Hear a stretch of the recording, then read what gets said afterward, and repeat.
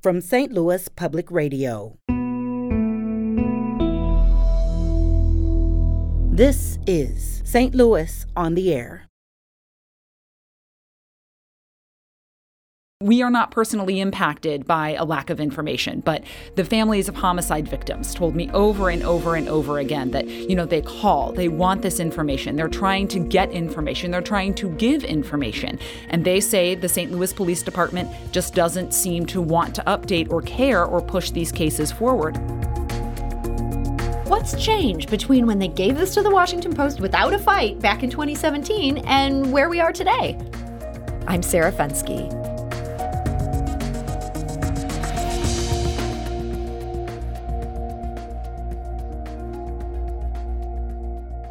Yesterday, Minnesota Public Radio filed a lawsuit against the St. Louis Metropolitan Police Department. The lawsuit accuses the department of violating the Sunshine Law by denying public records requests. And it comes out of a collaboration between St. Louis Public Radio and Minnesota Public Radio's national journalism arm, American Public Media. Beginning in February, the news organizations had sought information about how the department was clearing its homicide cases. And yet St. Louis police refused to turn over the most basic information. That includes information it gave to the Washington Post just 4 years ago. And joining us now with the latest is St. Louis Public Radio Justice correspondent Rachel Lippman. Rachel, welcome. Always a pleasure to be here, Sarah. So, Rachel, this lawsuit came out of a project you embarked upon with American Public Media. What were you exploring? APM Reports, which was a group put together to help not only APM do its investigative work, but also partnered with local stations, including St. Louis Public Radio.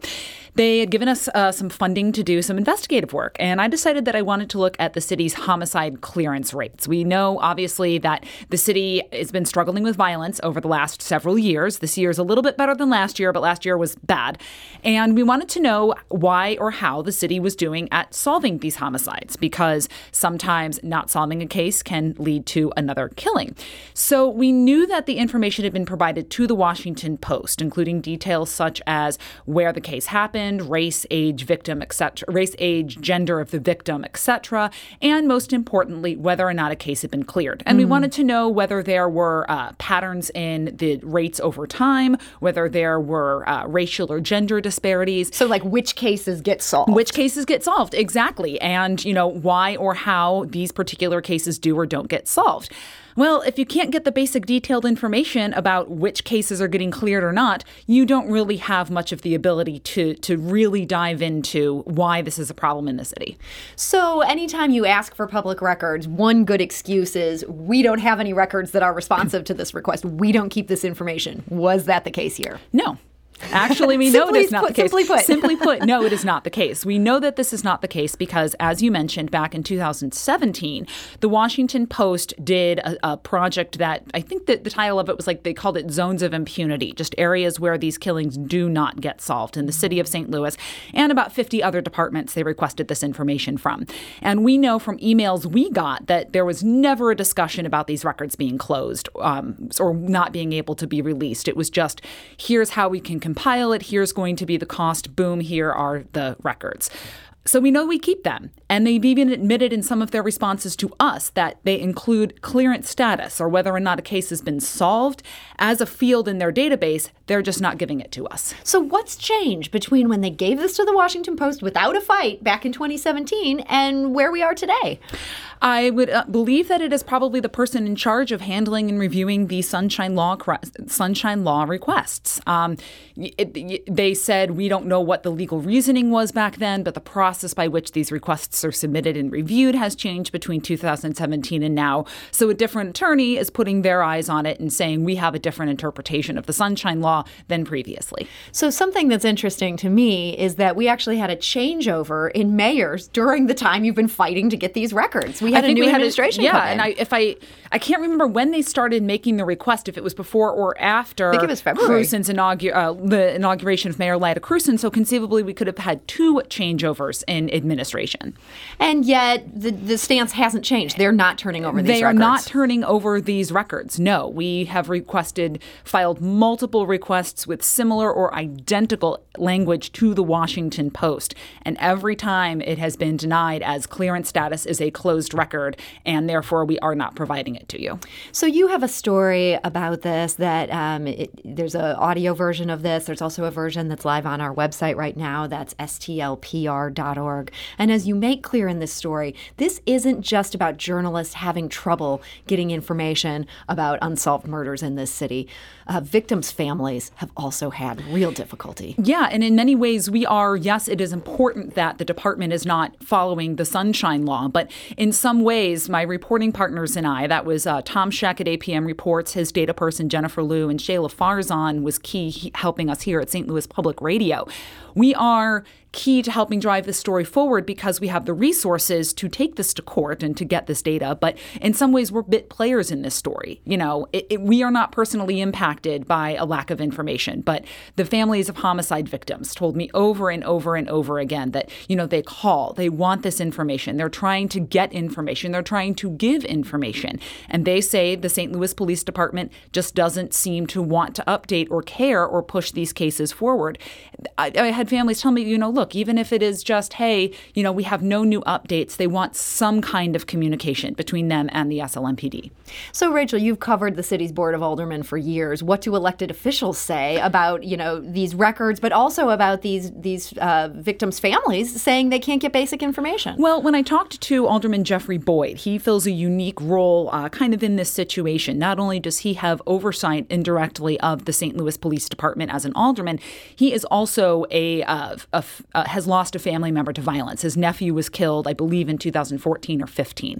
And he has said that he's had to, call the department and push forward for his nephew's mother to try and get information. Not everyone has the ability to pull that lever at City Hall and say, hey, go talk to this woman, go talk to Renee, my sister-in-law. And he's also said that, and other aldermen told me as well, that they don't feel like the police department is as open with them as they should be in terms of providing information. It's always, oh, well, we'll get back to you. We'll send you an email. And they told me they hope you just forget about it. And down the line, it just becomes another, I'll follow up with that in 3, 6, 9, 12 months down the road. You never do. So you guys did follow up on this. This lawsuit has now been filed. Mm-hmm. You're asking for judicial enforcement of the Sunshine Law. What would that mean? So, again, I want to make it clear, I did not have the privilege, however you want to define it, of filing the lawsuit. That is a whole saga in and of itself that if we have time, we can tackle here. But what it is saying is that we believe, Minnesota Public Radio and us here at St. Louis Public Radio believe that we are entitled to these records. And judicial enforcement of the Sunshine Law says, hey, whoever this judge case is assigned to, agree with our interpretation and tell the police department to turn over these records. Okay, so this is not something where you're looking at a long, drawn-out legal battle. You just want someone to say, give us this spreadsheet. Yes. I mean, obviously, we are not in control of the courts. I don't know how backups because of the COVID-19 pandemic may affect this. But, we're not looking for to make law, really, in this case. Now, obviously, rulings can make law. They lay a groundwork or a framework for how things can work. But yeah, we just want the judge to tell the SLMPD, you need to turn over these records. You are in violation of the Sunshine Law. And we should note, while this lawsuit was filed by Minnesota Public Radio, it was filed by the First Amendment Clinic at Washington University Yes, School of Law. They are the attorneys for Minnesota Public Radio in this instance. So you've been on this story now for months and months. And people can read this first installment today, where, again, we hear from families of homicide victims and we learn why this fight for the records is underway. Do you intend to stay on this story? Absolutely. I mean, obviously, we're in a little bit of a holding pattern now because the data will be what kind of gets into the details about how or why these cases are not getting solved. But we are working with a wonderful data person at APM, and she has figured out a way where even if we can't get the details, we can explain what patterns we are seeing in the earlier data from that the Washington Post received and made public to us. That's how we knew what to look for. And then also just looking at why overall, even if we can't get, details about which cases are being solved, overall, what are the patterns in clearance rates and why that might be happening? There's also an element of, which cases are getting prosecuted. So yes, we're going to stay on the story, taking a little bit of a break for the holidays, but yes. They let the wheels of justice turn, and then you can get back on it. Well, I have a feeling this is not going to be the last time we talk about this series. I hope not. I hope we are able to, keep pushing it forward and not just for us as reporters, but, these family members deserve answers just as much or even more than we do.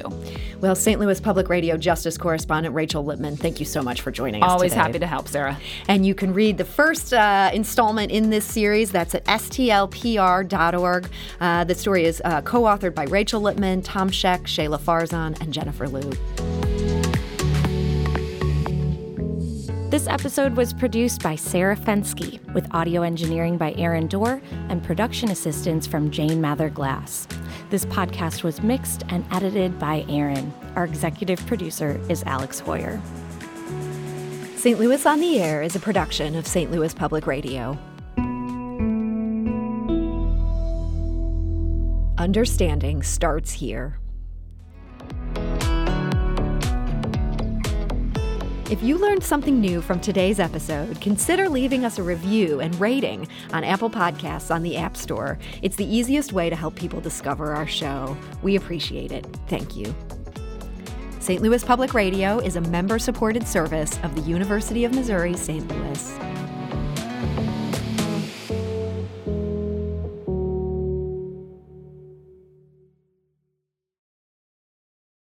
Support comes from Missouri Forest Products Association, committed to sustainable and sound conservation of the state's forests, which support more than 41,000 Missouri jobs, resulting in a $10 billion industry. ChooseWood.com.